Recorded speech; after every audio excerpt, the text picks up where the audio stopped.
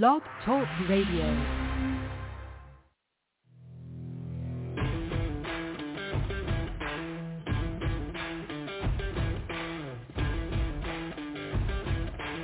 The following broadcast is brought to you by the iGolf Sports Network.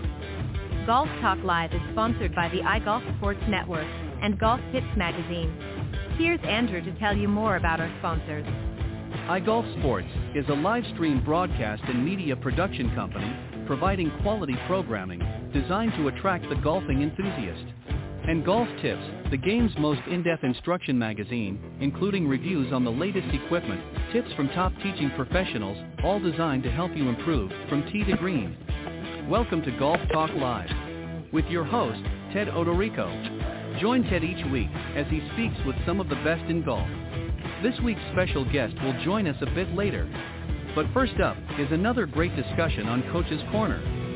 So let's introduce tonight's Coach's Corner panel. All right, good evening, everybody, and once again, welcome to Golf Talk Live. I'm your host, Ted Odorico, and we've got to have a great show for you tonight. We're going to be starting off here in just a moment with Coach's Corner panel, and I'll bring the guys out here in just a minute.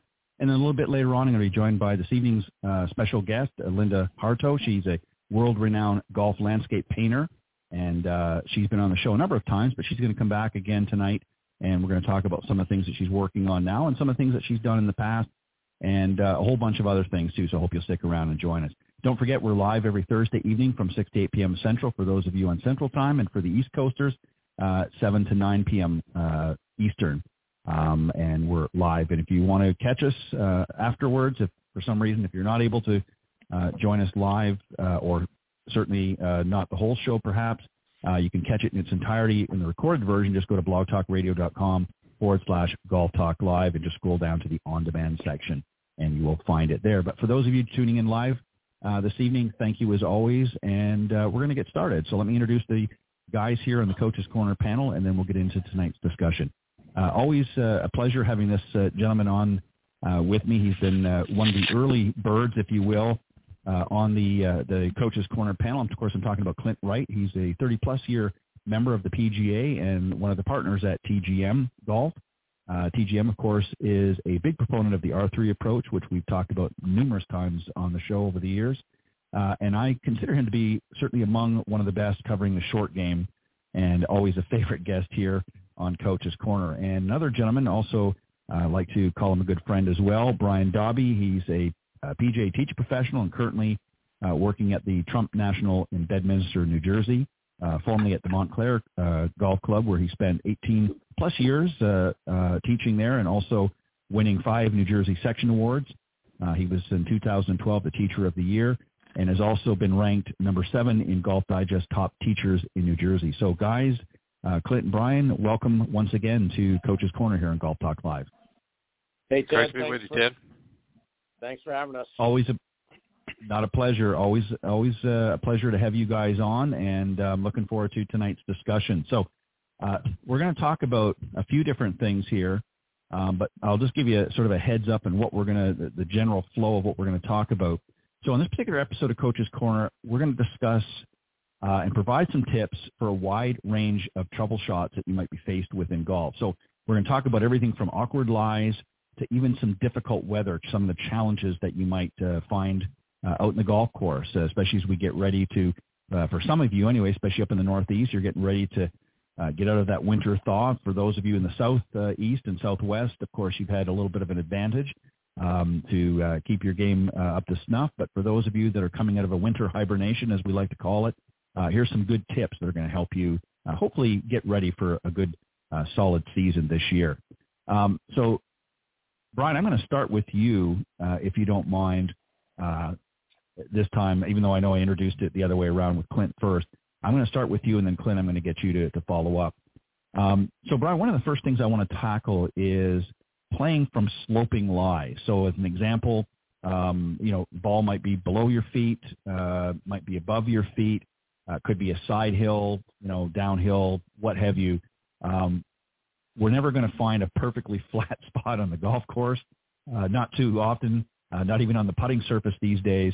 And a lot of people don't really understand how to handle this type of thing. So just give us maybe one example. I know we don't have the benefit of a visual here. So just sort of give us a general idea, maybe give an example if the ball's above or below your feet, if it's side hill, downhill, just sort of explain what that means. And then give some general tips of what people need to do to make sure they're making good, solid contact and they're making the appropriate adjustments in that particular situation. So just maybe give us an example or two of what we're talking about here.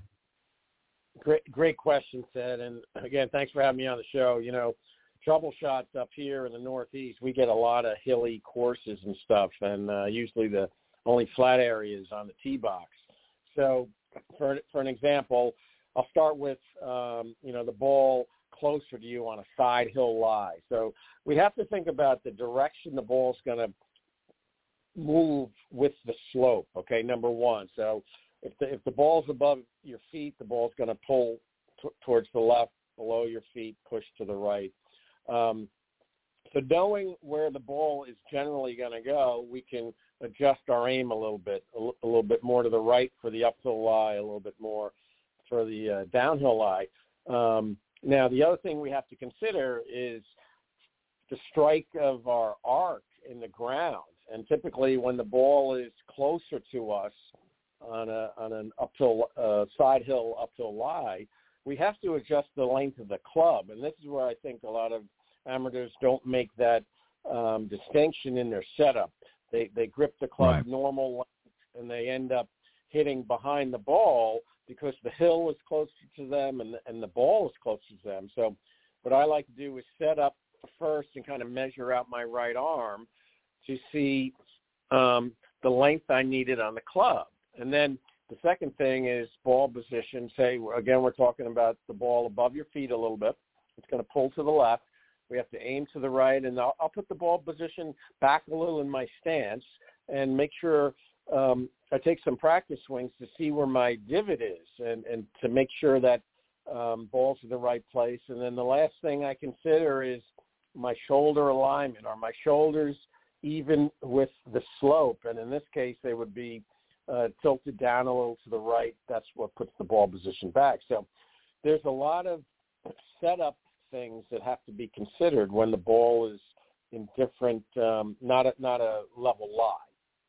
Okay, so that would be the first thing. And then I think when we practice, we tend to only practice on flat lies. So if we can add some uphill, downhill, side hill lies into our practice routine and get a feel for the direction the ball's going, we can make some subtle adjustments in our setup, but we have to practice those shots, okay? And then the last consideration is, how is the lie going to change the loft of the club face, okay? Is the lie going to add loft, take loft off? And again, we need to make those adjustments when we make the shot. Right, well said. Yeah, there's a lot of adjustments to be made. And I just want to, ask you a follow-up, and then, Clint, I'll give you an entirely different question. And I'm going to use two examples here, Brian, if you don't mind. I'm going to start with the ball above your feet, and then I'll do the ball below your feet. When the ball is above your feet on that side hill, uphill lie, you mentioned about obviously trying to adjust where you're gripping on the club because the ground is obviously, and the ball is going to be a little closer to you.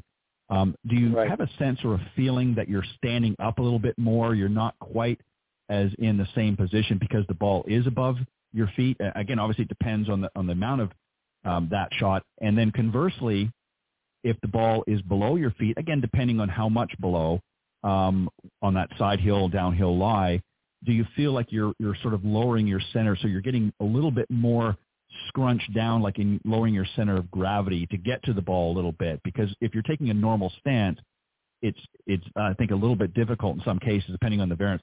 So is that sort of the feeling that you want people to have, is when the ball's above, that it's almost feeling like they're standing up a little bit more, not quite as much knee flex, and when their ball is below, again, depending on the severity, that they're going to feel like they're flexing a little bit more? Is that online, you think? Most definitely. Great point, Ted, and yes. So take the downhill lie when the ball's below your feet. I think that's the hardest one out of the four because, number one, how do we reach the ball? So say that the slope of the hill is about 3 inches below ground. You've got to flex over more to reach it, use the whole club You got to figure out a way to lengthen and get down to that golf ball. And I think that when the body flexes over like that, we're going to lose power, but we're also going to lose some balance. So in that situation, I would take club, swing easy, and try to maintain my balance. But very good point. Yes, a little bit more. And I think all for the side go ahead. and a bit more flexion on the downhill when the ball's away from you. Great point. Yeah, because especially on the ball below your feet, a lot of times if you take your normal stance and you don't make those adjustments, then the club doesn't lay correctly on the slope. And a lot of times you get into situations where you're not making good club face content. You're maybe hitting the shaft where shank might come into play or what have you. You're not really exposing the club face the way it needs to be on that ball. So those adjustments are extremely important, and you're right. We see a lot of people that miss the boat on that. Clint, I want to go to you now. I want to go to you now on this, and I want to approach we're going to talk about the slope a little bit, but instead of the ball above and below your feet, now we're going to talk about where, and I'm going to use the right-handed club golfers here, sure. Where the ball is on the left side is higher, so you're sloping, your right leg sure. is actually lower than and then conversely the other way where your right side is higher because the ball you're hitting downhill. So talk about that. What adjustments do we need to make there? Because it's a little bit different than the ones Brian was talking about. And how do we make sure we're making good contact? And what about clubs? Do we make adjustments there as well? Well, I've always just have a rule of thumb on the uphill and downhill lies is we want to always play the ball more towards our highest foot. As you described it, if my left foot, I'm going down the hill, then my right foot's going to be higher than my left foot, so I'm going to cheat back towards my highest foot either way. Does that make sense? And so therefore there's that rule of thumb. And just to throw in what you and Brian were talking about, my rule of thumb I tell people is the ball is most likely to fly downhill. So if the ball's below your feet, it's going to fly to the right. If it's above your feet, it's going to fly to the left. And so those are just some general rules of thumb on what you're talking about. But so if I can, again, accommodate myself to the slope, it's the thing you hear a lot of people talk about. You know, you got to get your shoulders accommodating. If you do play the ball towards your highest foot, it's obvious then that your lower side is going to drop down and the high side is going to go up. So that helps you accommodate your shoulders and hips to the slope. Now, how far back you play that obviously comes down to the severity of uphill or downhill. Okay? So you just have to, like Brian made a point, you need to practice some of these things. But unfortunately, a lot of your practice areas don't have an uphill, downhill slope area, unless it's on the side of the tee box or something. So there's quite a few little training aids you can find out there if you really want to get into that kind of gives you some slope that you can lay down a mat or whatever to get some idea. As far as club selection is concerned, obviously if we're going uphill, we're adding loft to the club. So if I've got the ball more towards the left side going up the hill, let's just take an example, a 150-yard shot or 130-yard shot. Again, depending on the severity, you're going to have to go up in club. You need something that's going to hit a little further because that uphill slope is going to turn your 9-iron into a pitching wedge or, an 8-iron into a 9. So you have to be able to understand that that's going to sling the ball higher, so therefore the ball may not go quite as far. But on a downhill slope, it's just the reverse of that. You'll find that downhill slope is going to take a little loft off the club at impact. So, if you got a 9-iron shot is fairly downhill, you might be able to hit a pitching wedge. The one thing that I find people have struggled with, particularly on downhills, is to understand what the square club face looks like. I see a lot of times people, when I'm playing with them, they will hit that downhill lie to the right because they don't adjust the club face to get it square to the downhill. Right. It'll always be open if you're not careful. But if it's square to that downhill, it's going to look a little bit closed. So they need to make those adjustments. So in reality, the rule of thumb, always play the ball towards your highest foot. And if you're going up the hill, you go up in club. If you're going down the hill, you go down in club. Those to me are just some real good general ideas that if you can remember, then you can make those balance adjustments and club selection a little easier. Yeah, well said. Great answers, guys. And, just to add just very quickly about that, what we often see, especially with the examples that you just gave, Clint, is we often see, especially when the ball is above, on the left side is higher, we see a lot of people leaning into the slope, which is wrong. You need to have your shoulders need to be parallel to the slope so that you're not, because otherwise what you're doing is when you're taking the club back and you're coming into the ball, then what you're doing is you're hitting in behind. You're actually hitting very hard into the ground, and you're going to chunk it or what have you. So it's very important to get your shoulders, and that's a good rule of thumb, is to move the ball, depending on which foot is higher, closer to that foot, and make sure that allows you, you might even have to widen the stance a little bit in some cases, to again, depending on the severity, to get that other position so that your shoulders are more in line with the slope. And you'll find that besides those, adjustments that you've talked about, you really don't need to do anything else other than the club selection. In some cases, again, depending on the severity, you might even have to go up 2 clubs if you're hitting up and 2 down, again, depending on the distance. But you have to know that, and those are shots you have to practice on all the way around. All 4 of those shots are shots that most people just do not get. They might practice a little bit when they're in a lesson with their coach or their instructor, but then once they're gone, they never practice them again. And then they're faced with those types of lies, as Brian, you talked about up in your neck of the woods, New Jersey, and certainly is down here as well. There's a lot of slopey fairways out there, and you've got to be prepared to adjust accordingly, and a lot of folks don't. Brian, I'm going to come back to you on this next one, and that hitting out of a thick rough or a heavy lie might be also referred to. There's a number of options here, again, depending on the distance. Certainly club selection is going to play. So maybe just give us an example. Again, pick a yardage that, quite commonly somebody might be faced with, in a par 4, let's say, and what are some of the options depending on the severity of the thickness of that rough? What are some options? What do they need to do? Adjustments do they need to make in their setups? Sure, that's a great question, Ted. And, we tackle this a lot in playing lessons. I'm always curious about what clubs people are picking. So let's say we're par 4, 400-yard par 4, and we've got like 180 in, okay, and the ball sitting down in the rough. The first thing we have to consider is looking at the ball and see how much grass is around that ball and how low the ball is sitting. So grass is just friction. So I teach my students, the more grass around it, stop thinking about getting the ball on the green and adding more loft to the club to get the ball out and play. Now there's some courses up here where the roughs get so thick, the only club you can even consider is a sand wedge to get back in play. So first rule is what loft can I get it out of, and then I worry about the distance second, okay? Now, a couple things in setup that I like to do is typically the rough will start to close the club face as you make impact. So I like to play a little cut shot out of the rough. I make sure my face is a little open. I like to add a little loft because I know the grass is going to grab the hosel and shut the face down. So I try to put the ball, open up the face a little bit and try to play like a high cut out of the rough. That's my go-to shot. I don't try to hit it kind of straight or thinking draws out of the rough if the grass is heavy. So more loft.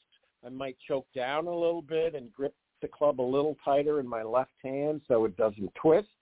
But we have to know the things that are probably going to happen once that club and grass gets between the golf ball. Okay, it's going to twist it. We're going to lose loft. We're going to lose direction because of the face. Things I think you can control a little bit if you use more loft and try to play a little cut shot.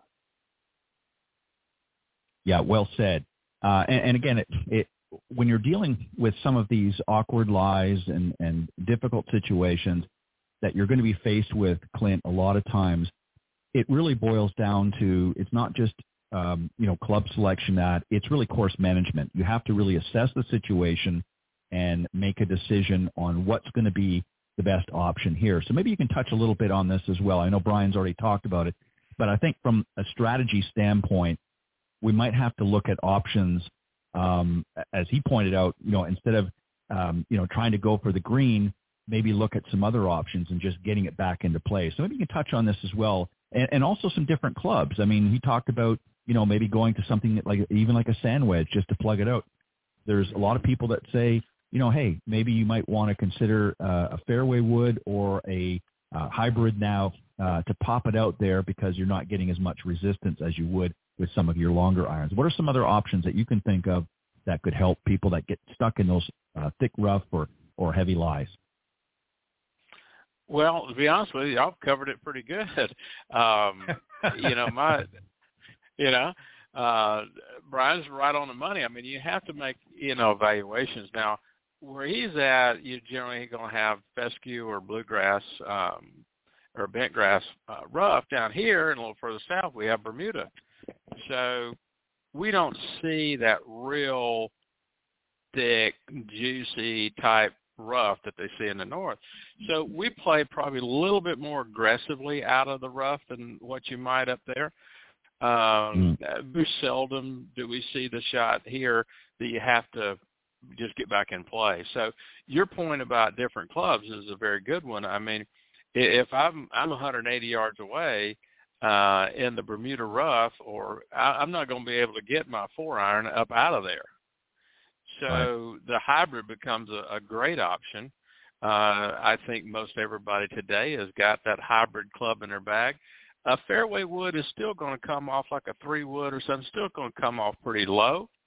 So the whole objective is to get the ball airborne as quick as possible, to get it up and out of there. So I agree with you, Ted. I mean, the hybrid is a wonderful option to do that. But on the other side, I was always taught, don't take your wedge and putter out of play. If you just, let's say you're at your distance, range a little bit at 180, 170.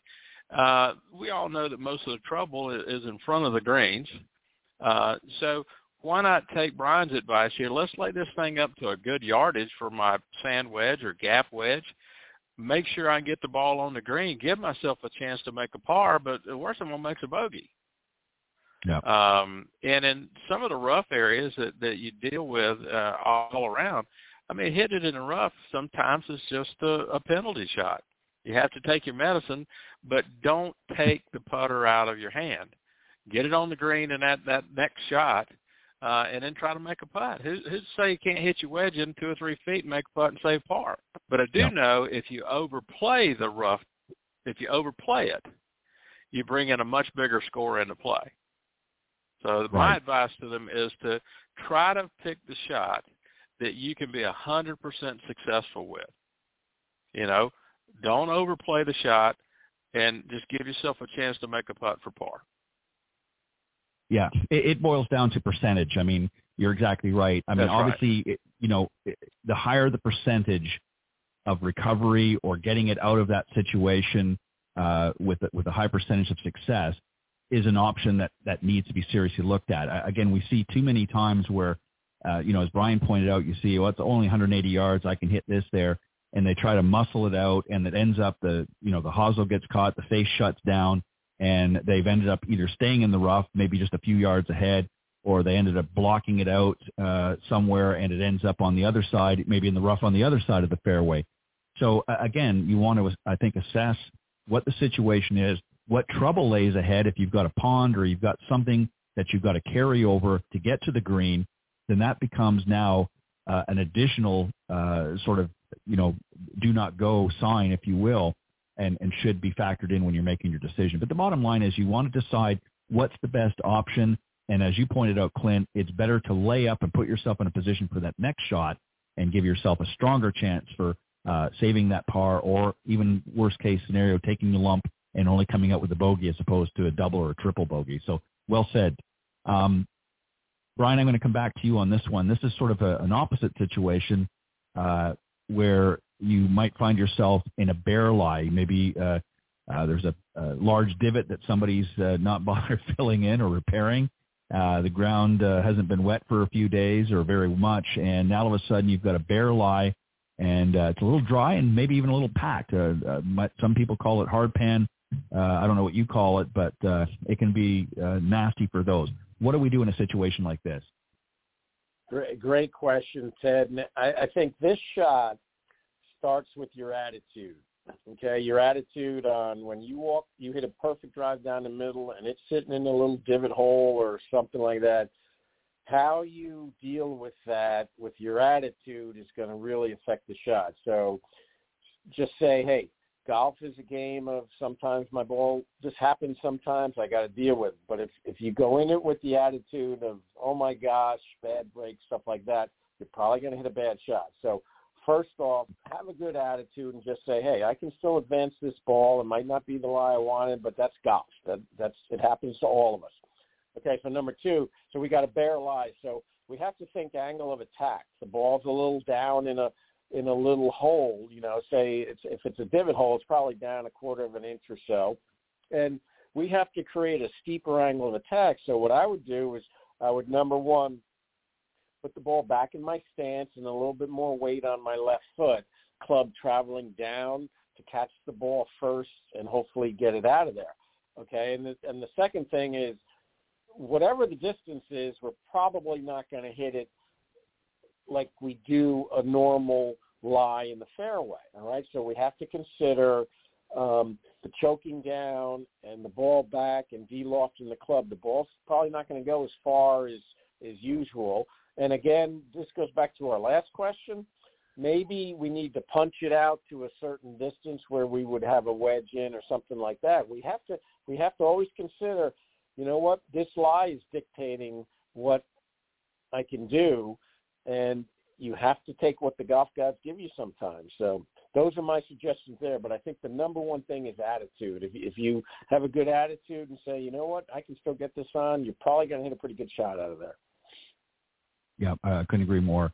And it all also boils down, as you said, attitude, but also confidence too. I think if you're able to put yourself in a position to practice, and we'll touch on that in a little bit, but practice some of these different things that we're talking about, then that helps give you a sense of understanding, okay, this is what I've got to do. And obviously every situation is going to vary slightly.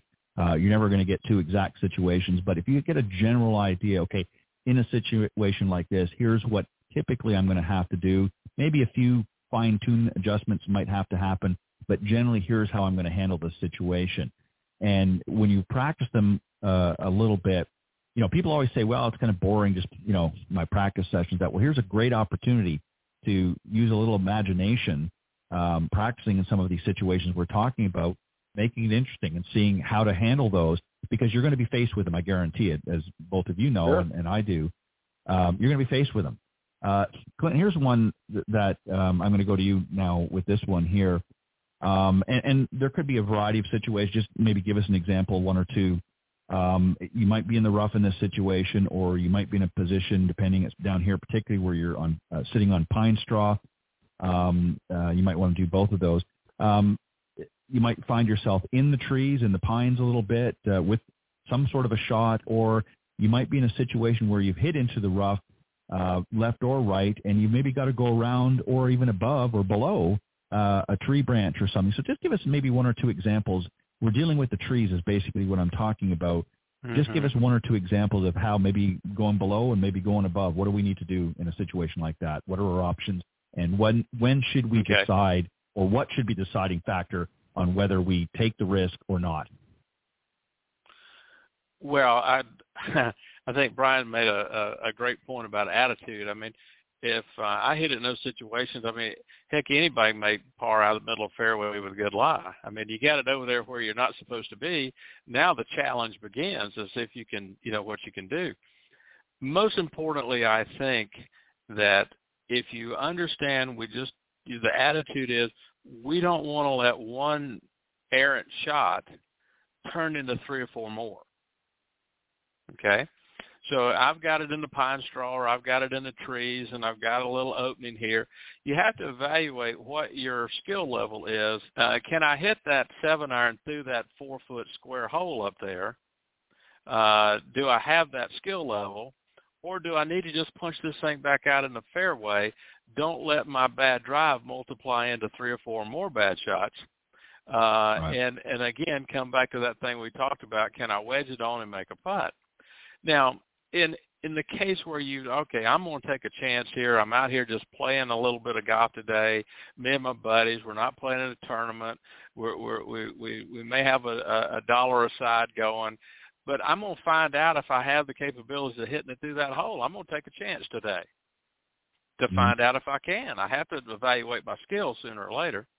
And we don't have that opportunity on the practice tee, to have that visual of hitting in there. So you got to find out sooner or later where you really pull it off. If you don't feel like you can pull it off, where you're trying to minimize the problems you're in, then, again, I choose the shot I can be 100% successful with. I don't want to play safe and then create another problem. I want to be able to be 100% sure that I can make this shot. Now, so in your particular question, whether it's trying to hit it low or hit it higher, it's obvious we want to hit the ball low. We want to move the ball back in our stance to get that angle of attack down, to try to pinch the ball and take loft off whatever club I have. My basic rule of thumb is if I've got to hit it low, I want to use a club that I'm guaranteed to hit it low with. So a lot of times if I get in those situations, you might find me chipping and pitching it out with a 3-wood because I know I can't get that ball in the air.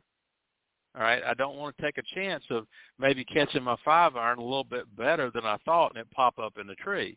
I'm going to take a club that I know is going to take it out of there low. Like today I played and I had a situation where I didn't hit a good drive, and the only real shot I had was to take my driver and try to run it on the ground, and that's what I did. It kind of got out, or it kind of didn't really. It hit the tree, and it was a bigger problem. So one of those, my skill level today wasn't good enough. But if I want the ball to go higher, then obviously I want to give myself as much loft as I can to carry it. Let's say I've got a 120 or 30-yard shot.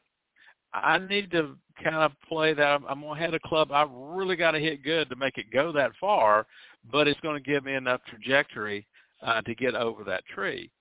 And that comes, you can practice that on the practice tee, just trying to hit your pitching wedge or 9-iron as high as you can hit it. And the way we would encourage people to do that is play the ball a little bit more up in the stance, which is going to get the club moving through a little bit past the bottom, which is going to help me catch it on the upswing a little bit, which may help us loft the ball a little bit more with it. But in general speaking, when you get in those circumstances, again, obviously you understand that I preach to be a little more conservative in the approach to playing these shots, not let one shot. We want to have one shot added to our score. We don't want to start multiplying. And if we're a little more conservative in those cases, I think we come out better in the end, no matter where you're at. Yeah, you've got to, I think more importantly, you have to play to your ability. Obviously a lower handicap golfer that has taken the opportunity to practice some of these, that has developed that confidence, as we, mentioned here a moment ago, might be can be a little bit more aggressive on these, unless, obviously in a situation where a tournament's involved and you're really not looking to add those extra digits. And as you said, if you're just out with your friends and just having a fun time and it's not really, a lot of money riding on it, then you can take, as long as you're not holding people up, you can take a little bit of an aggressive route there just to see, hey, what are my abilities here? Because again, there are some situations which present a challenge to practice on the practice tee. But again, you need to play to your level. There's, we see this stuff on TV all the time. You see the pros doing stuff, and then we see these, especially these young guys out there. Well, I'm going to try this and I'm going to do that, and instead of maybe saving their par or bogey at the worst, they're now walking away with an 8 because they're clinking through the trees or catching a branch here and there, what have you, or they're just hitting a bad shot altogether. So again, it goes back to that strategy. You have to be willing to accept what is the best option for me, not what your other guys are doing, what's my best option, and then adjust accordingly. Brian, I'm coming back to you, and this one here deals with the bunker. Yeah, it deals with the bunkers. Not your typical bunker shot. I think most people have that handled pretty well, but there might be a situation where the ball plugs into the sand. And again, it could be a variety of different reasons. It could be just in the middle. It could be on an up or down slope. But we're dealing with where we don't have a clean shot. It's plugged in the lie somewhere, up, down, sideways, or whatever. What do we do with the plug lie? Another great question, Ted. And up here in the Northeast, we get a lot of new sand, starting out for the season, and the ball sits in it. So because what's going on here, the ball is deeper in the ground. Okay, so the first thing I consider is if the ball is an inch underground, I've got to get at least an inch and a half underneath it.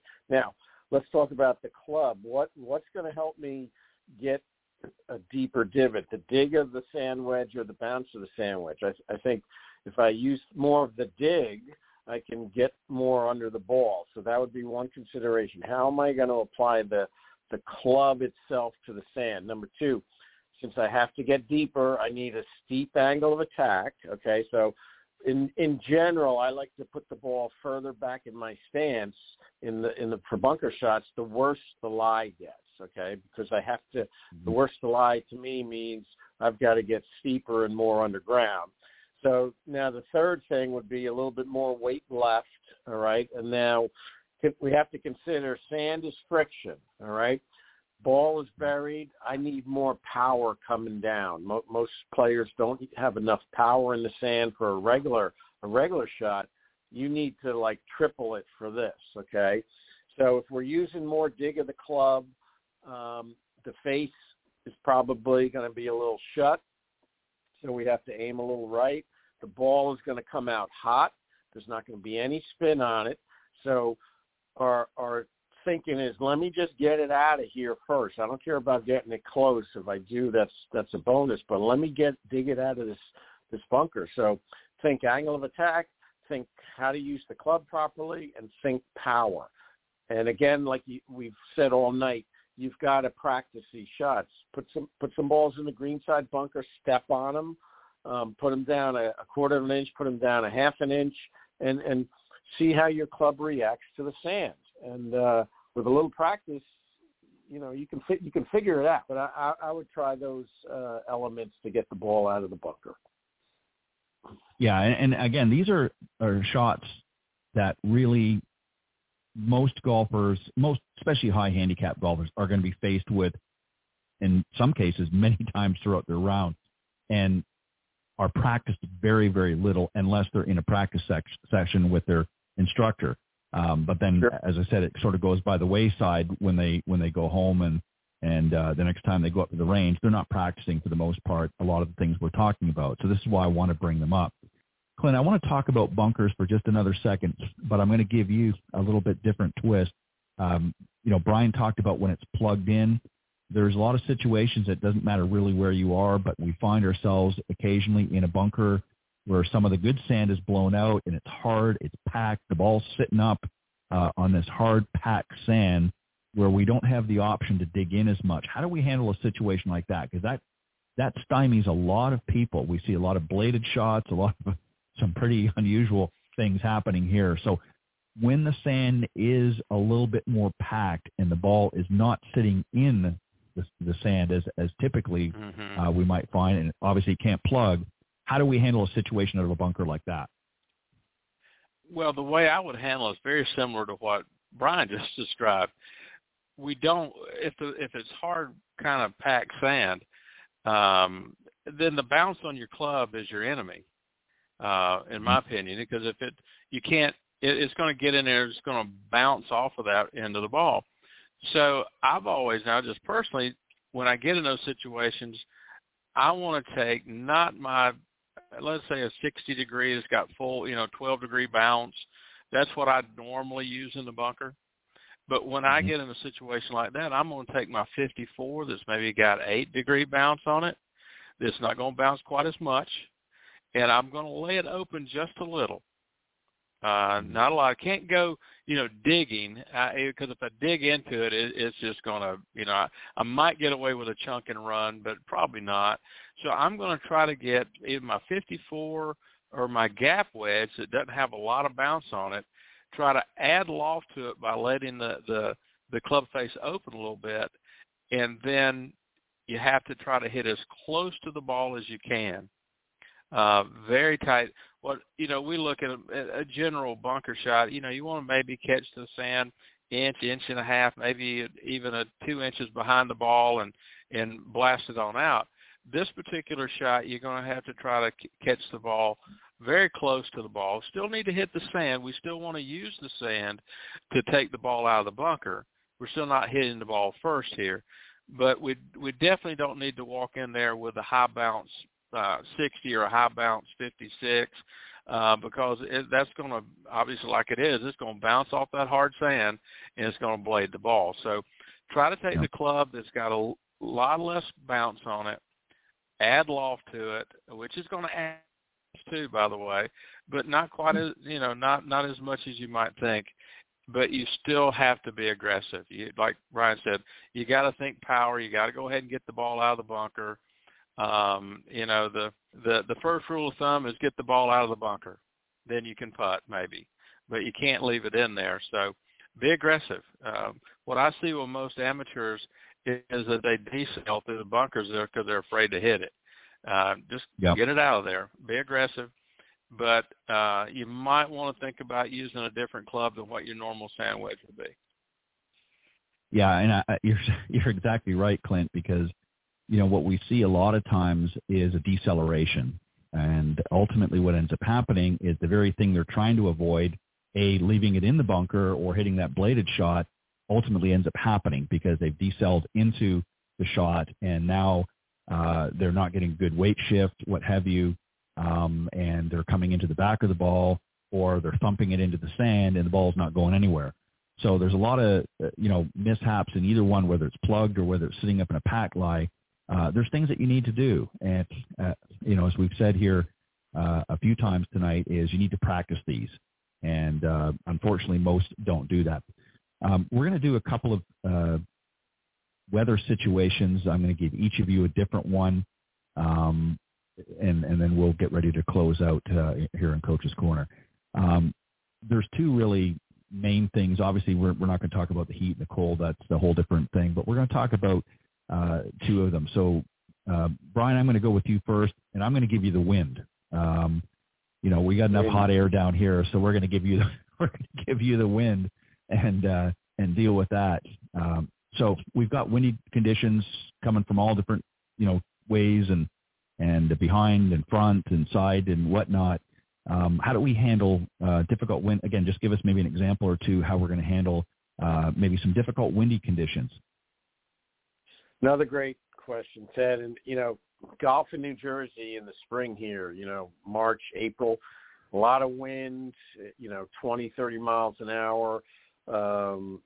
We have to deal with it. Again, I would go to attitude, when course conditions get rough, we're talking bad weather and wind and stuff like that, have a pretty good attitude and kind of say to yourself, maybe six of the holes I'm going to have the wind with me, 6 of the holes I might have it against me, and 6 might be side to side. So it's going to vary as you play a course. So it's not always going to be in your face. Now, we have to think of how's the wind going to affect the ball, okay?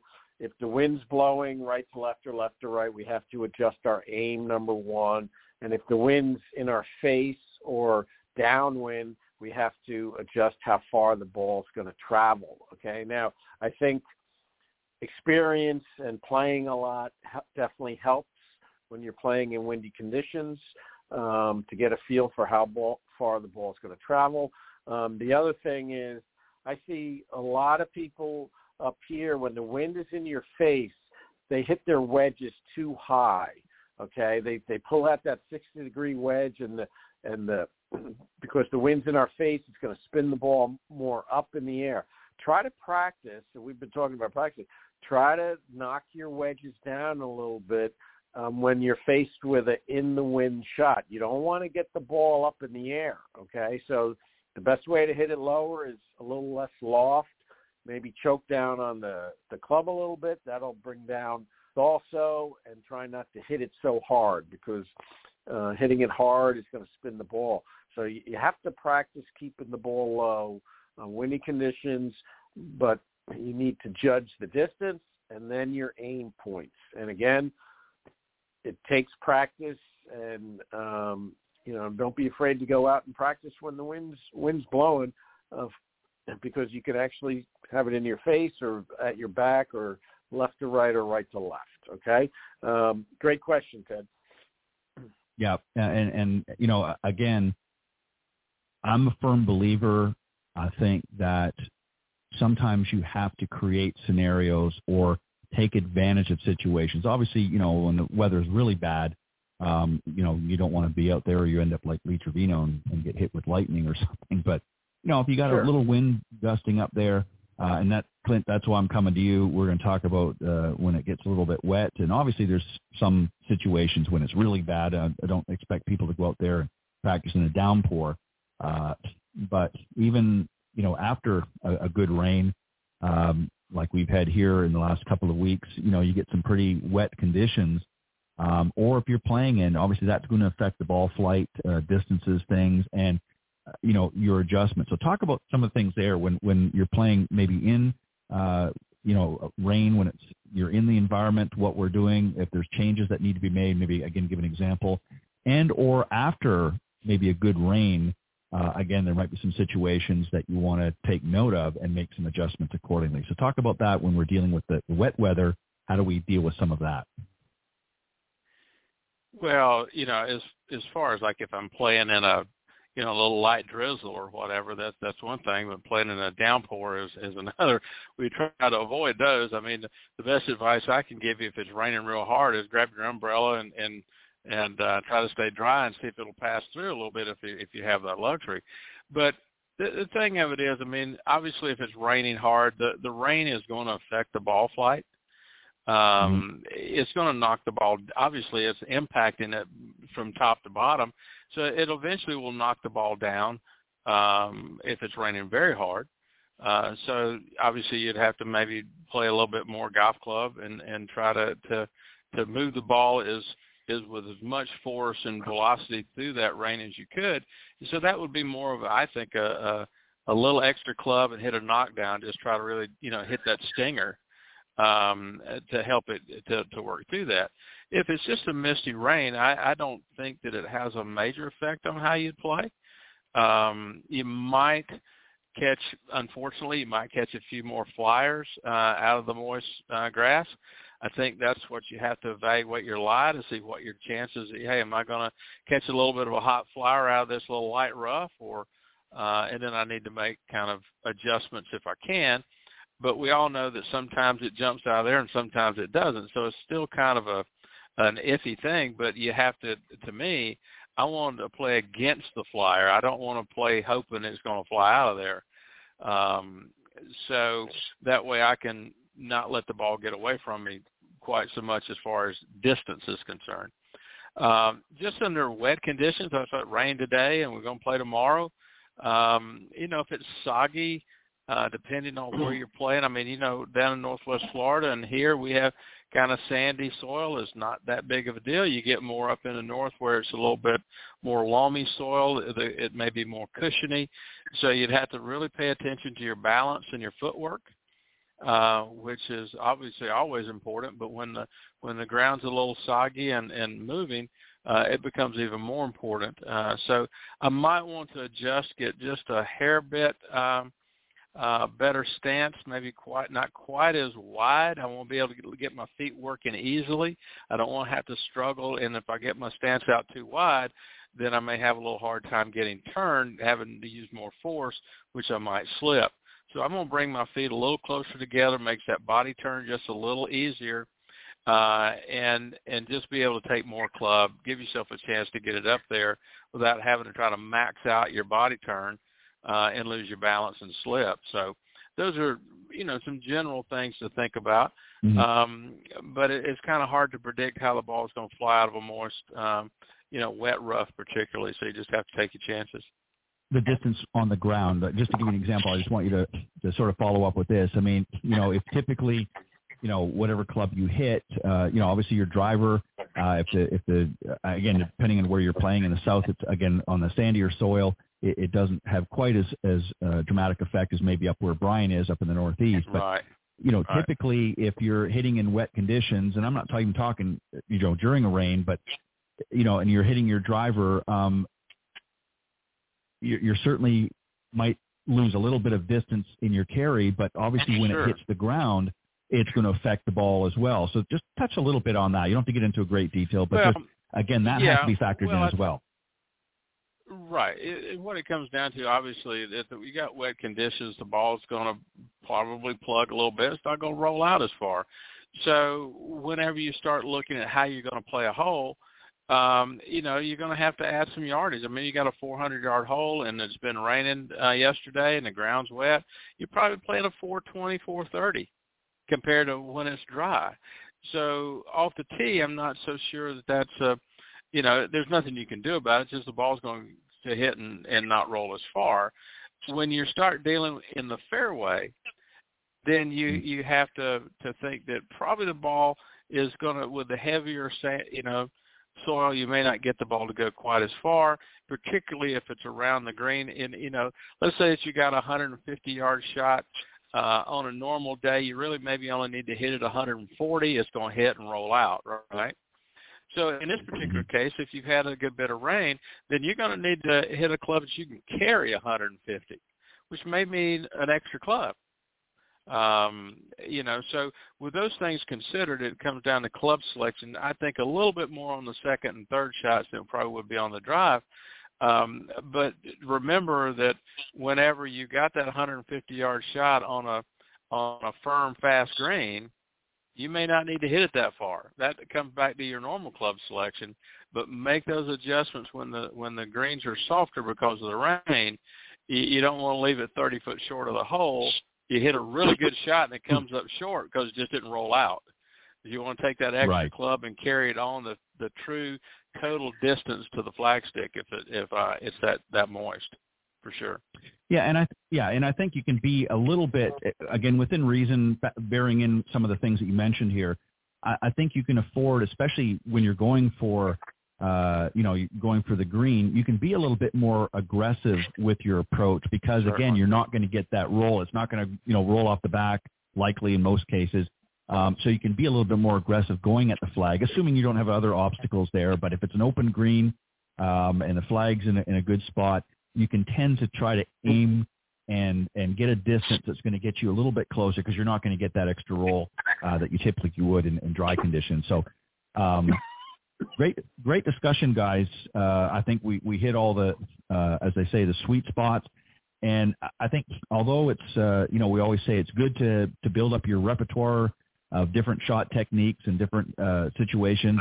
But I think you'll have certainly more success if you build them on top of solid fundamentals. And I think that holds true in every aspect of the game.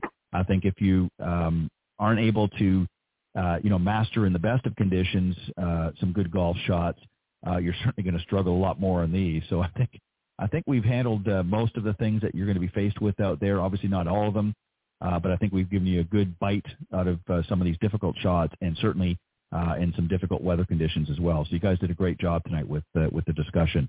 As always, I'm going to give you an opportunity to let the folks know if they want to reach out and if there's anything particular that you want to plug, any upcoming events or anything of that nature, or if you're going to be visiting an area and you're offering your services outside of your normal, please feel free to do so. Brian, you can go ahead first, then Clint. Sure. Thanks, number one, Ted, for having me on the phone, on the call. And Clint, it's always great to collaborate with you. I can be reached up in New Jersey at the club I work at, Trump National Bedminster. I teach year-round. My cell number is 908-531-3637. That's the best way to get in touch with me. And my email is briandobbypga@yahoo.com. looking forward to a great season ahead. And if anybody's up this way and needs help with their game, feel free to give me a ring. Thanks again, Ted. Yeah, perfect. And hopefully the weather will warm up a little bit for you over the next several weeks, and you'll be able to get out there and enjoy some of the beautiful countryside. And what New Jersey is a great place. And a lot of golfers up in that area. Let me tell you, a lot of them tune into this program, and a lot of them have been following us here for many, many years. So New Jersey is definitely a top-notch area to play some good golf. Clint, go ahead. Best way to reach you, and if there's anything you want to plug, by all means, go ahead. Sure. Well, obviously we always have a good time with Brian and you, Ted. It's great to do the show. I'm looking forward to the rest of the summer. They can always give me a email at clintgolf001@yahoo.com. That's the easiest way to do it. And I hope everybody understands it's springtime. Just get out and play some golf. I mean, it's beautiful here, and Masters fever where I'm at is running rampant. Everybody's cranked up, ready to go.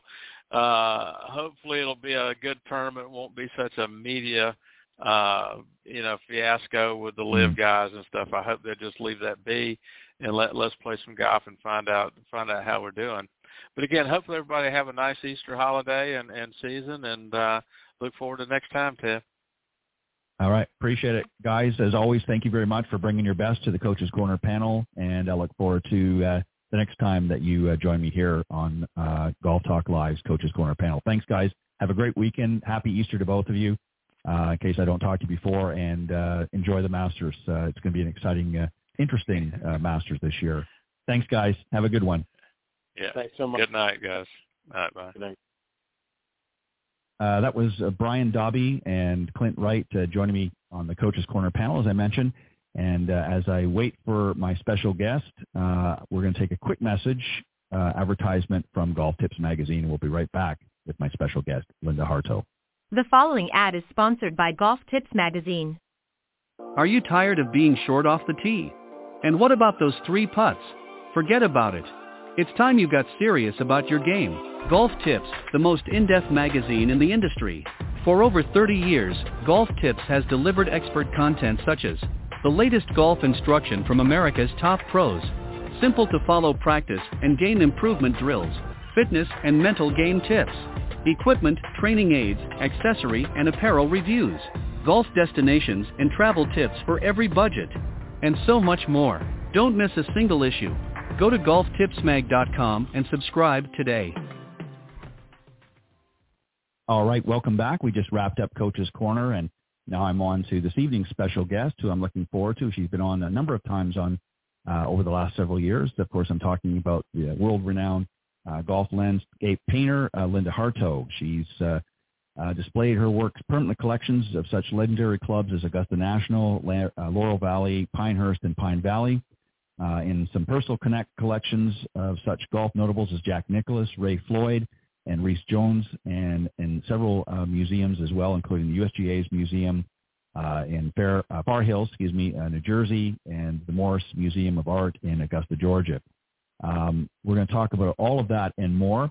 And she was also inducted in 2017 into the Low Country Golf Hall of Fame and has been honored with the Golf Digest Lifetime Achievement Award. Please welcome my very special guest. Welcome her back, actually, Linda Hartough. Hi, good evening, Linda. Ted. Hi. How are you? Great to be with you. Looking forward to next week, like everyone else. Yeah, it's going to be interesting. So what I thought we would do, I know we've talked many times on air, and but what I want to do is I want to ask you this question first, and we'll talk about the Masters and talk about some of the great work that you've done, through the Masters and the course at Augusta National.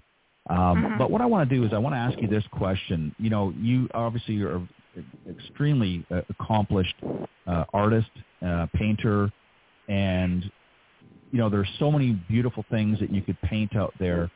What was it about golf art particularly that you found most interesting? Why did you choose that? I mean, you may privately do other things, I don't know, but you've obviously built a lifetime career. What was it about golf art that really caught your eye and decided this is what I want to do? Well, at the time when I first did my first golf painting, which was at Augusta, by the way, I was painting a variety of subjects, really. I was doing landscapes, portraits, equine portraits and subjects. So I was used to doing a whole lot of different subjects, and mostly I love landscape. So when I was asked to do the 13th hole at Augusta, it was like not a big change. It was beautiful landscape. Right. But right. The unique thing about it was that it wasn't like the kind of landscape I had done in the past, which is just general landscape, just natural landscapes. And when you paint a golf course, you're actually painting much closer to the earth. You're seeing the actual contours of the earth, which you don't really see in regular landscape. So I found that really intriguing and very beautiful to work with those contours and the way the light hits them. I found that very exciting. So Sorry, go ahead. Finish your thought. Well, it's just that it was a combination of discovering the golf course for art and kind of golf discovering me. I mean, they encouraged me to keep doing it, so I was like, okay, this is great. I like this. I'll do it. Well, when you certainly create some masterpieces like you have, and people that have played this game or have been around golf for even a little bit of time really do appreciate the beauty of a golf course. I mean, it's very, by those that don't play it, I think it's very underrated. They don't understand because they've never really been out there. And I always say to people that have never played before, go to, it doesn't have to be Augusta National, obviously, and you'd be lucky if you can get on there, but go to, if you're at a resort or something visiting and they've got a golf course, when appropriate, you don't be walking out when somebody's hitting shots, but, go and just look at the golf course and just observe really the beauty of it, because it's very, very interesting when you think of some of the architecture that's been into it. So my next question I want to follow up with is, so you obviously made a decision to do that. Do you find when you're selecting something, I mean, obviously you're being commissioned to do all of your work in that, but do you prefer something like a hole, let's say, that has, when I say busy, that has a lot going on in it, or do you prefer something that's more simple where you can see more of the contour? In other words, what I'm getting at is, if you're painting a hole and there's a lot of scrub, there's a lot of trees, bushes in the back, whatever you want to call it, or do you prefer something that's a more open landscape but has a lot of contour? Do you have a preference in what you paint? That's a hard question because I approach every course and differently as far as which hole am I going to paint at that course. And it has to sum up a whole lot of different things, not just maybe grade composition or, all those things, different elements that could be there. But I have to also take into account to what makes that course memorable, what are its characteristics, its character, and incorporate that into the selection. So, and also, what does the player think? What is his most memorable hole? So all of those things come into play when I decide on a hole. And sometimes that's a difficult decision. Right.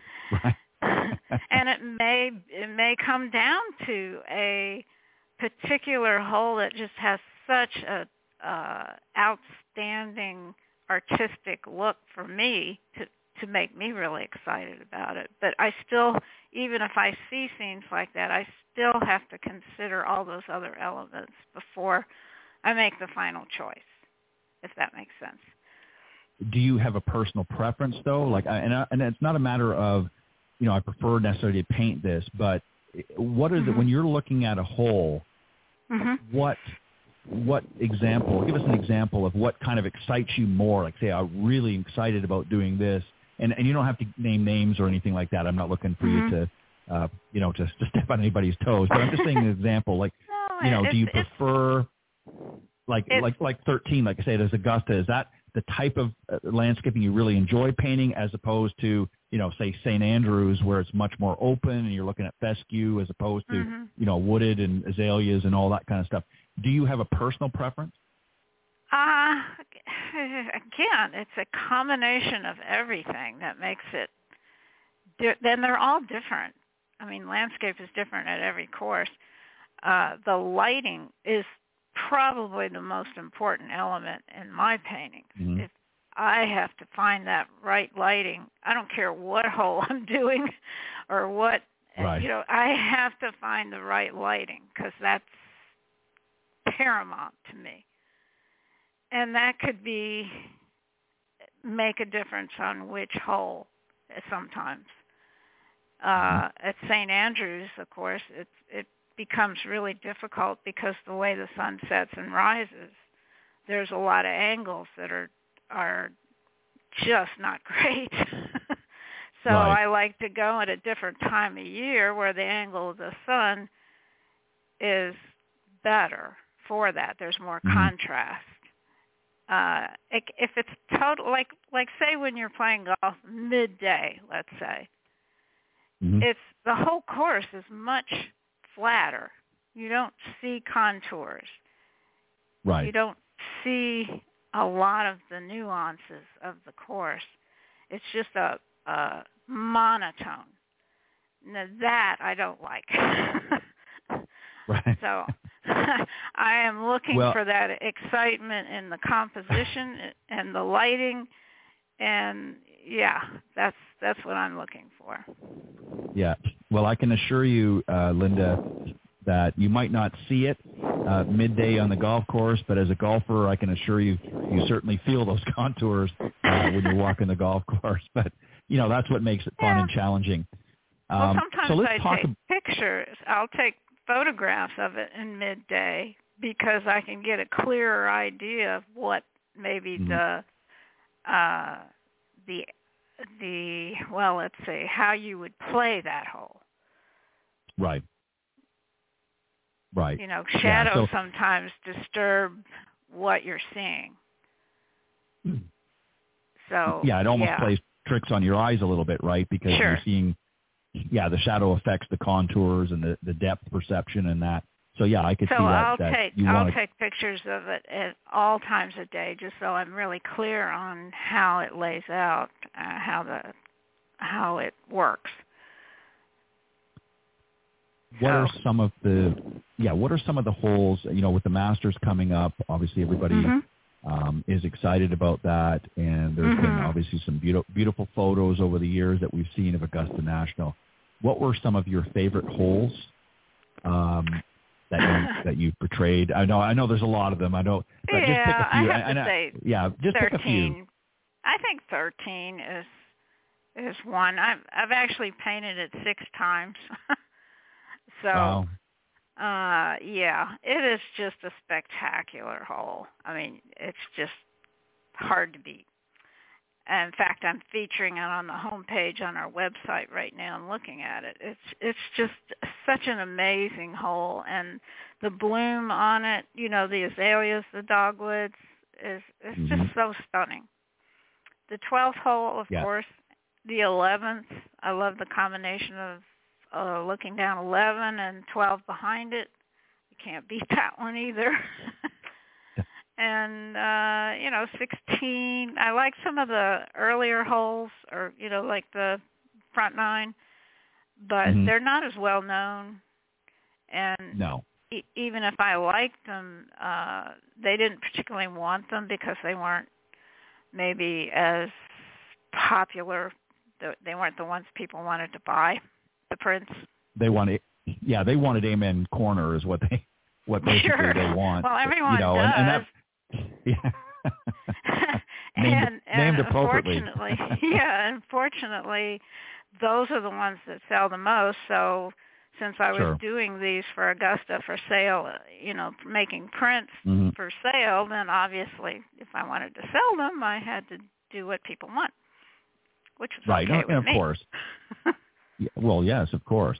And obviously, they're so recognizable from people watching over the years, and then they see that, and it brings back now, which is interesting because I know that you get not just feedback from those that you're painting from, but because you've done, as you said, 6 times you've done, 13 and whatnot, and you've done many others at Augusta National. What's 24. some of the feedback? Right. What's some of the feedback? Not so much for who you're doing it for. I mean, obviously they're very happy, or you wouldn't keep coming back all the time. But what's been some of the feedback from people outside of that arena that see your work? Because it brings a lot of.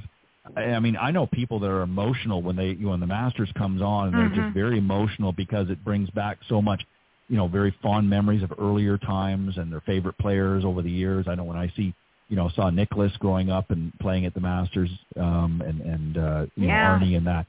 What's been some of the response when people see your work and it brings that touches, that resonates, that emotional? That's got to be something very special for you to hear. Maybe you can give us an example. Yeah, it really is. I mean, people so appreciate it, and I really work at it to get that feeling that you get there. When you're at Augusta, it's kind of this otherworldly, glowing green place that I've never seen anywhere else. And the elevation of the course is something that most people aren't aware of until they're actually there. The TV doesn't give you that feeling. So I try to capture that in those paintings. I just try to capture those serene, beautiful moments there. I don't put people in them because I think that people like to have their own feeling about it, and they can put themselves in the picture rather than if someone else is in it. It becomes kind of a narrative. There's part of a story, and I like to have the person that looks at this painting be able to put himself there and experience what I'm trying to convey to him, how magical that place is, for instance. I mean, it's hard to get that, but I'm very familiar with Augusta. I've been photographing it for 38 years. So tell us about tell us about your Masters experience. I mean, I know you've been to as you said, for many years, Matt. I've watched it change tell us so about much. Tell us about your experience. The first Masters I went to was 1985. I had done my first painting in 84, and we made prints, and I helped sell them at the Masters. And that was my first time. I had never printed my work before. So that was a unique experience. And at that time, they didn't have all that big merchandising area. They had just the main pro shop. That was it. And they had a few little, almost like huts out on the course where they were selling different little things. But it was just so, compared to what it is now, it's very primitive in one way. Right. As far as merchandising. So I've seen it change over the years. It's quite amazing. They moved major trees and changed parking lots and moved things around that you would never think could be moved. It's amazing what they can do. I know. What's your favorite memory of the Masters? What's and obviously, I mean, we see lots of things when we're watching on TV, but you've been there numerous times. What's your favorite memory from the Masters? Well, I think just the camaraderie between all of us that worked there the whole week, for one thing. I mean, we all got to be good friends. We hung out together. And then at the end, you know, when the players turned on the back 9, the course was empty. So, I mean, the merchandise tents were empty. So we all gathered in the offices upstairs and watched it. And, you know, they had all the snacks and drinks and everything there. And that was fun. We would watch the whole ending of the tournament there. That was great. A lot of people have said in their conversation, this is why I'm asking you this, have said that there's a certain energy when you're at the Masters. I mean, obviously, you know, TV can't do it justice, but a lot of people have said, you know, when I was at the Masters, there was just something about it that just literally caused chills to run up your spine, is some of the explanation. Is just, did you ever have that sense of feeling when you're, I mean, it's just, I mean, you know, there's 1,001 golf tournaments that go around the world, but so many people describe their experience at Augusta National and the Masters differently than they do anywhere else, you know, whether it's a U.S. Open or what. And I'm not trying to take away from the other events because they're certainly, you know, very prestigious as well. But there's just something about the Masters. What is it? Well, why I do you think that is? For one thing, there's no other tournament much that goes to the same place every year forever. You know, so you have those extended sense of, it's like going to St. Andrews. You get this feeling of tradition and history there. It's almost like ghosts everywhere. You know, you just sense this kind of metaphysical, like, wow, you know, you just have that tangible feeling almost. I know I've experienced it on St. Andrews for sure. And some of those courses over there, you just feel it. And the other thing about Augusta is that elevation, you know, from the 18 on the top all the way down to Rays Creek in the bottom, it makes the sound so different. Right. And that, I think, adds to it. You get this almost stadium feeling where you're kind of connected to every hole on the course in a weird kind of way. I mean, just from the roars of the crowd, you know where that's coming from. And, you know, maybe who's there just by the scoreboards. So it's a connection, an energy connection. I believe that's it's tangible. Yeah, I couldn't agree more. And I think that's obviously given you or certainly helped to give you a lot of enjoyment of being able to commission so many great pieces there and so many memorable holes, is because you've experienced that yourself and you understand from not just an artist perspective, but for somebody, a patron's perspective. You've been there, you've seen, you've walked the walk, so to speak. And so it's very easy for you to relate to what people might be feeling. Yeah. And I've had a very special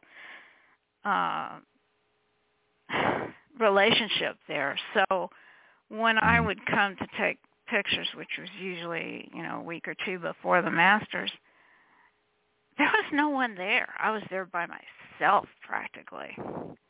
And that's kind of, you know, when you think about it, just being there with the course by yourself, that's kind of special. You know, watching the light change, you know, running around to all the different holes when the light is the way you want it, and knowing when it's going to be a certain way on a certain time. It's kind of unique, you know, and very special to me to know that course that well. Yeah, I know a lot of people who have been to the Masters over the years who are not golfers. I don't mean professional golfers, but not, you know, really into golf, but were invited through friends or what have you and said, hey, you know, I've got an extra ticket to the Masters, come, you know, watch it.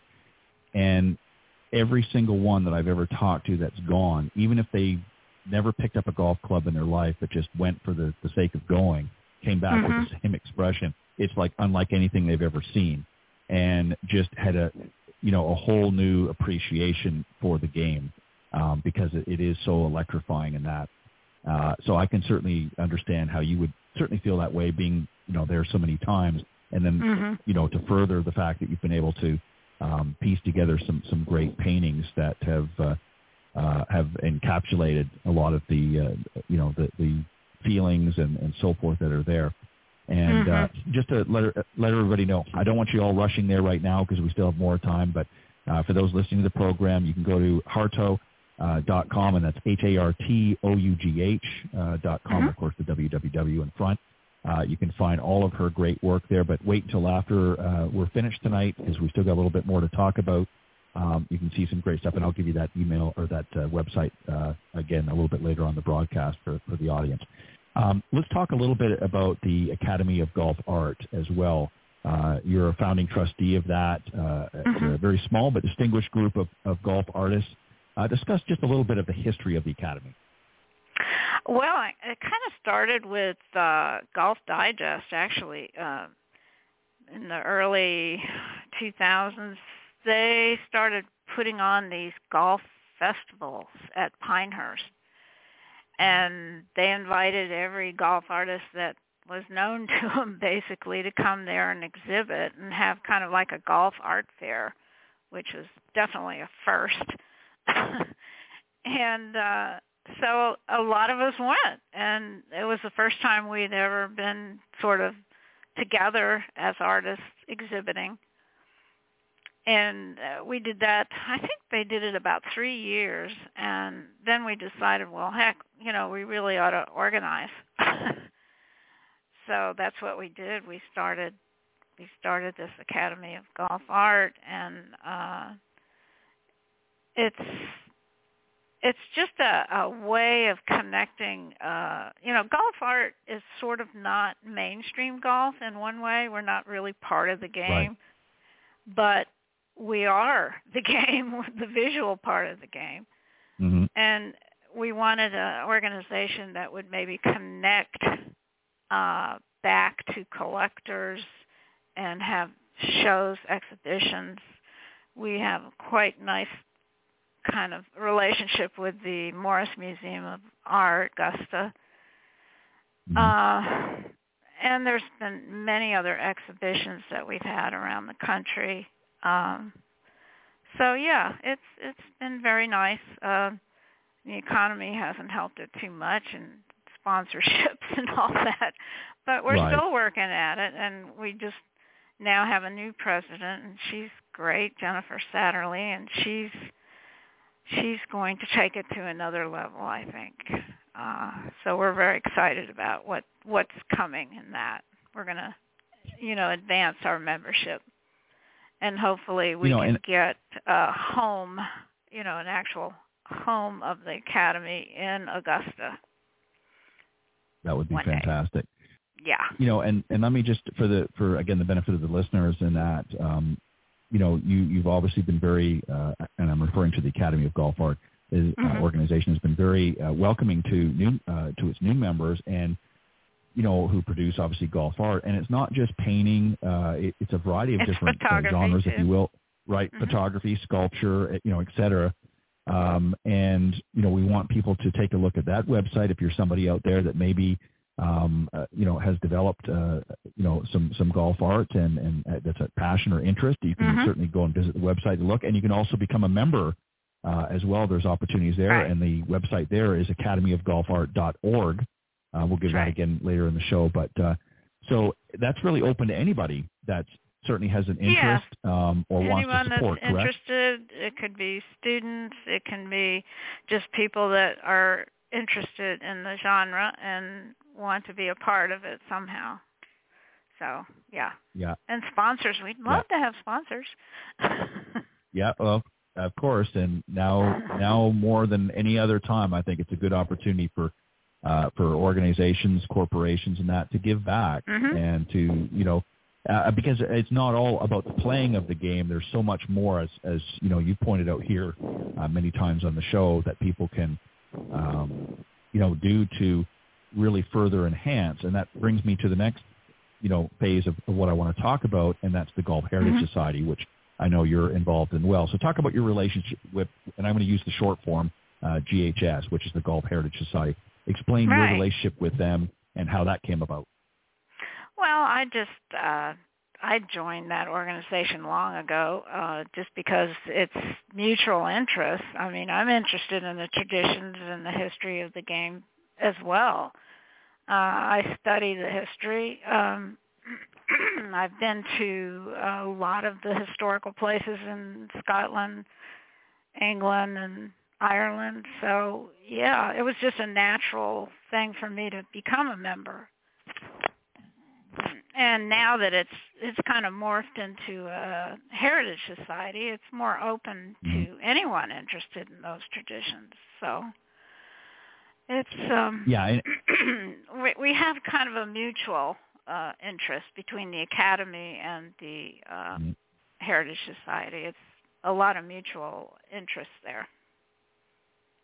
Yeah, and you're right. There's a lot of synergy that can be developed between the two organizations and crossover, if you will. And they're having, I know you go a lot of times, I don't know if you go all the time or not, but to their national convention, they have another one taking place this October from the 11th and to the 14th. And it's going to be held at the Embassy Suites Hotel in Lexington, Kentucky. I know they moved that around. I believe, was it last year, I think, wasn't it up in Pennsylvania, or maybe it was the year before? That was their belated 50th anniversary. Right. And I didn't get to go, unfortunately. We had planned to have an exhibition there, but COVID kind of got in the way. Yeah. Are you? Yeah. But anyway, it's really I really cut back on my travel, and so it's just I have gone to many of their meetings, so yes. Yeah, and it's a great opportunity. And I know, Dr. Bernanke, who, of course, has been on the show as well.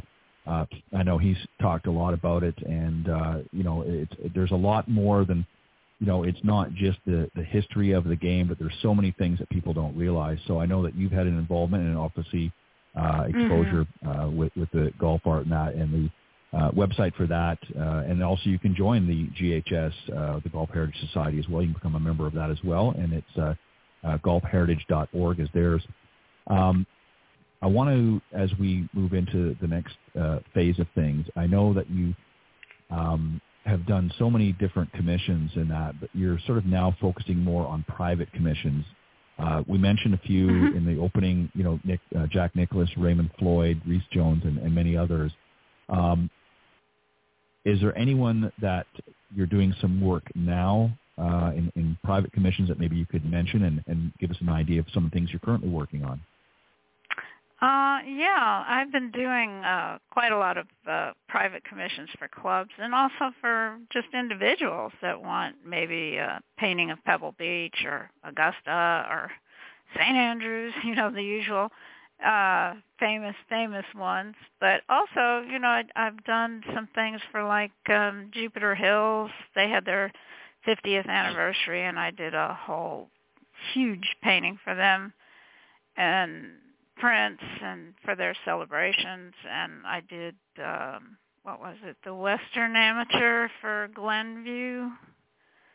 I did painting and prints for them, and then I have some upcoming things, maybe one in Ireland, and a few of the more famous courses that I'm painting just for individuals. But it keeps me busy. Oh yeah. Oh well, I can imagine. I mean, I really stopped doing tournament work in about 2014. I had done 25 consecutive U.S. Opens and worked in the merchandise tent there. I worked at Augusta every year in the merchandise. So, I've kind of quit doing tournament work. It's a little bit grueling for me. Yeah, and, It's a lot, and obviously I know you enjoy, doing the various paintings and that, but there's a lot other activities that go along with it, and you've done it for a long time, so I can understand wanting to scale back a little bit. And the golf art is really as a fine art genre, really seems to be growing too, as we talked about, and people are increasingly recognizing the beauty and value.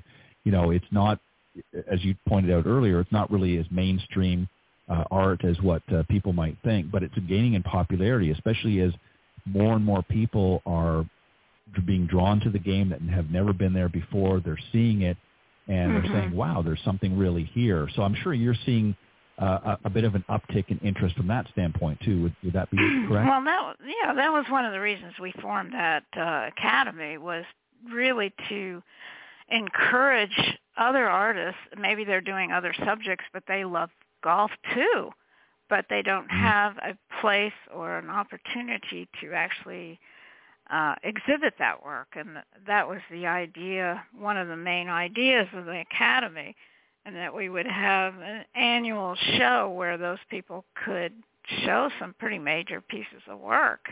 It could be sculpture, it could be, major paintings by well-known artists that you would never think would paint golf. It's amazing. It's amazing who might come out of the woodwork if you offered the venue. Like say, if we could get to a point where we did something like maybe like Cowboy Artists, that's a major, huge event. And to have something like that maybe during the Masters every year or every other year would be just huge, I think. That's my vision anyway. Yep. No, listen, it's a good vision. I think there's so many opportunities for growth in this area that really hasn't. I mean, there's certainly, it's come a long way, as you mentioned, from when you first started out, and it continues to grow. But as you're seeing more, newer generations coming through, being introduced to the game, and looking at it from even a little bit different perspective.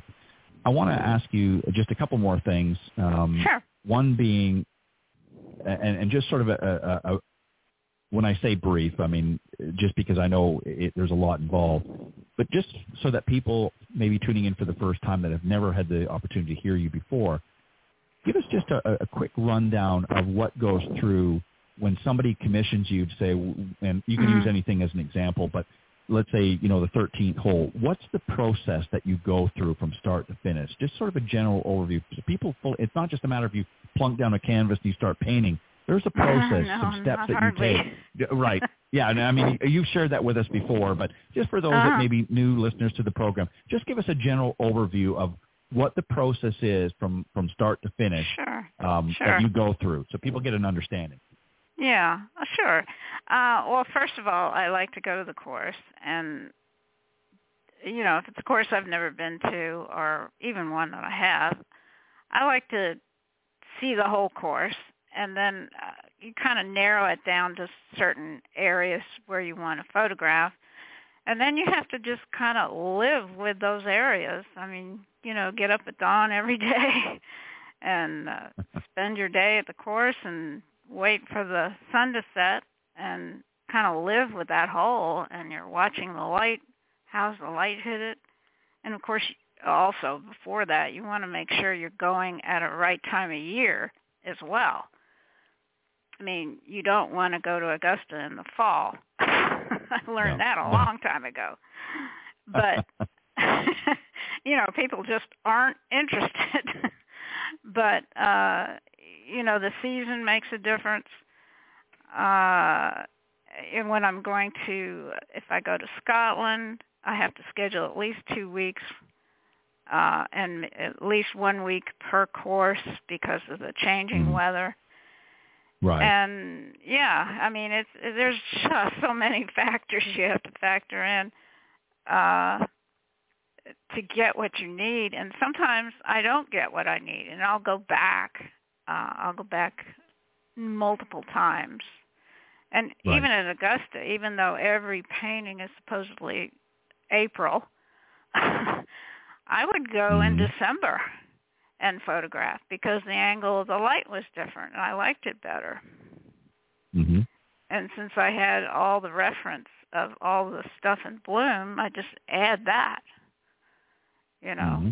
But there were certain holes that I would just the lighting. I just couldn't get the lighting. I just had to go at a different time of year just to get the light.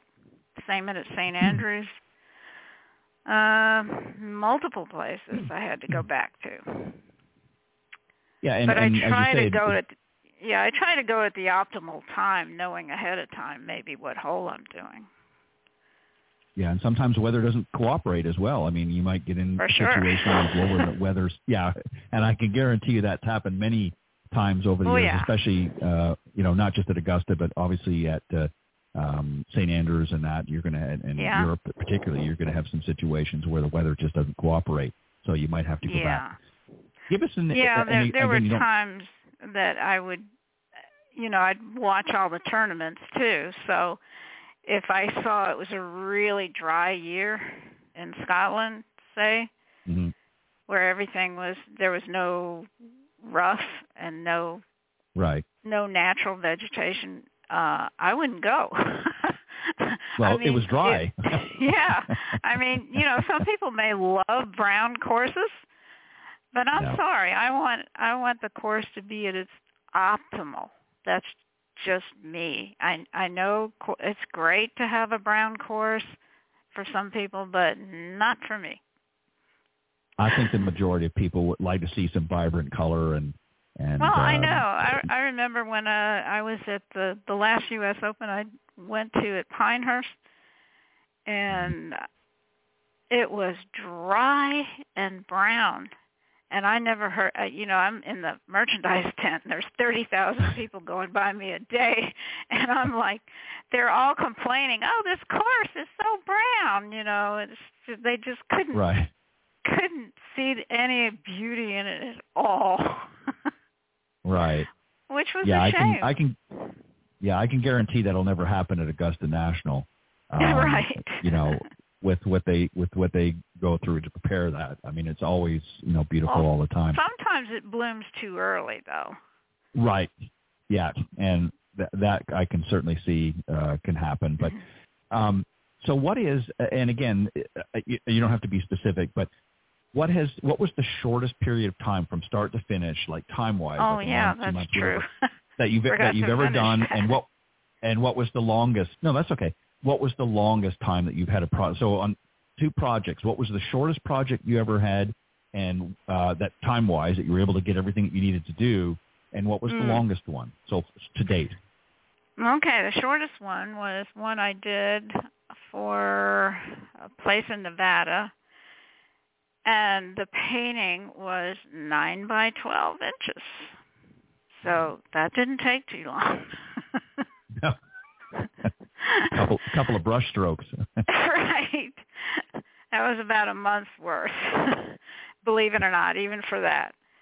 And then the longest one, I think, was probably, again, the 13th hole at Augusta. That was way over 6 months. And the painting was 33 by 78 inches. And it sits behind the bar in the men's grill in the clubhouse. That took over 6 months to do. The larger it is, the longer it takes. Right, and that's also, too, there's a lot of detail in that particular painting, too. Yes. So. All those trees. I mean, right. Well, that's huge trees. Why, Linda, that's why I asked you earlier if you prefer, a more robust picture like that with, I mean, obviously as an artist and a painter, you want to have that experience, but there's got to be, I'm sure, sometimes when you thought, boy, I just want something a little easier to paint, not so many trees, just to give me a break one of these times, Well, that's true. Sometimes, in fact, when I would go to my printer and, there was all this other artwork around while I'm working on my prints, and mine is sitting there, and it's this neon green, and it shows up among all the others like a bright light because I'm working in these unbelievable colors that you don't see in nature every day. So, sometimes I get burned out on green. I want to do something that's has a more rough. I mean, I love doing Scottish paintings and Irish and all that because there's mountains and there's all kinds of other stuff that makes it really you want to have a break from doing one. I don't ever want to paint one course all the time. No. No, you want diversity. Great to be able to do the diversity and have, I mean, even if it's a great sky, I mean, that's exciting. I did one of, what is it,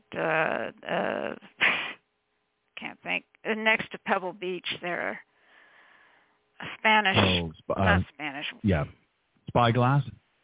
Yeah, Spyglass. No, I did the third hole at Spyglass. And it was just this stunning sky coming at you in a 20-mile-an-hour wind off the ocean. It was incredible. But I captured that in that painting. It was so exciting to do that. Mm-hmm. Yeah, and I could understand that from your perspective that you would want that diversity. I mean, again, there's a lot of beauty in painting many of the images that you've done over the years, but again, you want something a little bit different. Is there, and you've done so many, so I'm sure it's probably hard, but I'm sure there's some that obviously you haven't. Is there a golf hole or a golf course that you have not done yet that you'd like to? Maybe somebody's listening. I mean, I'm sure there's many, but one particular is the one that stands out. I mean, I'm sure there's a lot, but I mean, is there one or two that stand out and say, I've never done this, I would really love, so if somebody's listening, give me a call kind of thing, or visit me, give me an example or two of something that you would love to do that you haven't done yet. I think a Cypress Point for one. And then there's some Western courses, that have a lot of mountains and things. I haven't done that many in the West. And before I started painting golf, I had done a lot of Western scenes. So I loved the desert and, the mountains and stuff. And there's some great courses out there. Just haven't done one. I did one at Stone Mountain, I think, in Arizona, Tucson. But that's the only one I've done like that. So anything out west would be wonderful. Yeah, like Colorado has some beautiful courses that are, and I know Jack Nicklaus has one up in around, I think, Banff in Canada. Oh, yeah. Yeah, that's a beauty. I think it's called Nicholas Norris or something like that, where you're really into a lot of other landscape. It's not just the beauty of the golf course, but the scenery that goes around with the mountains and the sky and whatnot. That would be something that would be on your bucket list, I guess, of things to do. Yeah, absolutely. One of my favorites that I have done was Royal County Down. I mean, that one had everything in it, too, mountains and sea, and that was a beautiful, one of my favorites. And there's so many great Irish courses yet, and Scottish. They're everywhere. They're great everywhere. Right. Australia, I've never been there. And New Zealand has some stunners, too, that I've seen. And even... There's some beautiful courses, for sure, all over the place. And what's interesting about them is they're uniquely different. People say, well, it's a golf course, but it's not. When you go to the different areas, I mean, even within the United States, if you go the southeast to the northwest, to the, southwest to the northeast, there's a lot of diversity. I mean, yes, there might be 18 holes and some similar shapes to the holes, but they're so different because the grasses are different, the landscape is different, the backdrop is different. So you see a lot of diversity even just within America, but then you go over to Europe, again, it's a whole different viewpoint there, to other areas as well. So, it's interesting. What I want to do before we wrap up is just to let the folks know. I'm going to just give the other two websites real quick again. If you're been listening to the show and you have some interest in becoming a member or joining the Golf Heritage Society, you can visit their website at www.golfheritage.org, and they'll be happy to sign you up there. And there's a lot of great information there. If you're somebody that's really interested in the history of the game, that's a great place to go. And if you're somebody that's interested in golf arts, not just necessarily that you produce golf art, but maybe you're just interested, you can go to the Academy of Golf Arts website, which is academyofgolfart.org, and you can join there as well and become a member. Lots of great things to find there. And if you're definitely an artist who, whether you paint or produce sculptures or even photography, you can become a member there as well and contribute and exchange and share some great ideas at the AGA as well. And then finally, most importantly, you can check out Linda's great work. She has a lot of print and obviously paintings that you can see and obviously can certainly purchase. And her website is hartough.com, and it's www.hartough.com. Lots of great stuff there. You can get a sneak peek at some of the stuff that she's, I guess, in transition. They're not quite completed, but there's always things, a work in progress, I guess, might be a way to put. Yeah, there's some interesting things on the website where you can look at a painting in progress. Just, we were talking about the process. And you can see, I take pictures as I paint it. You can just kind of see how I do that. And then also, I want to say we're during Masters Week, we're doing a Guess the Winner contest where we're giving away a limited edition print of the 16th hole at Augusta.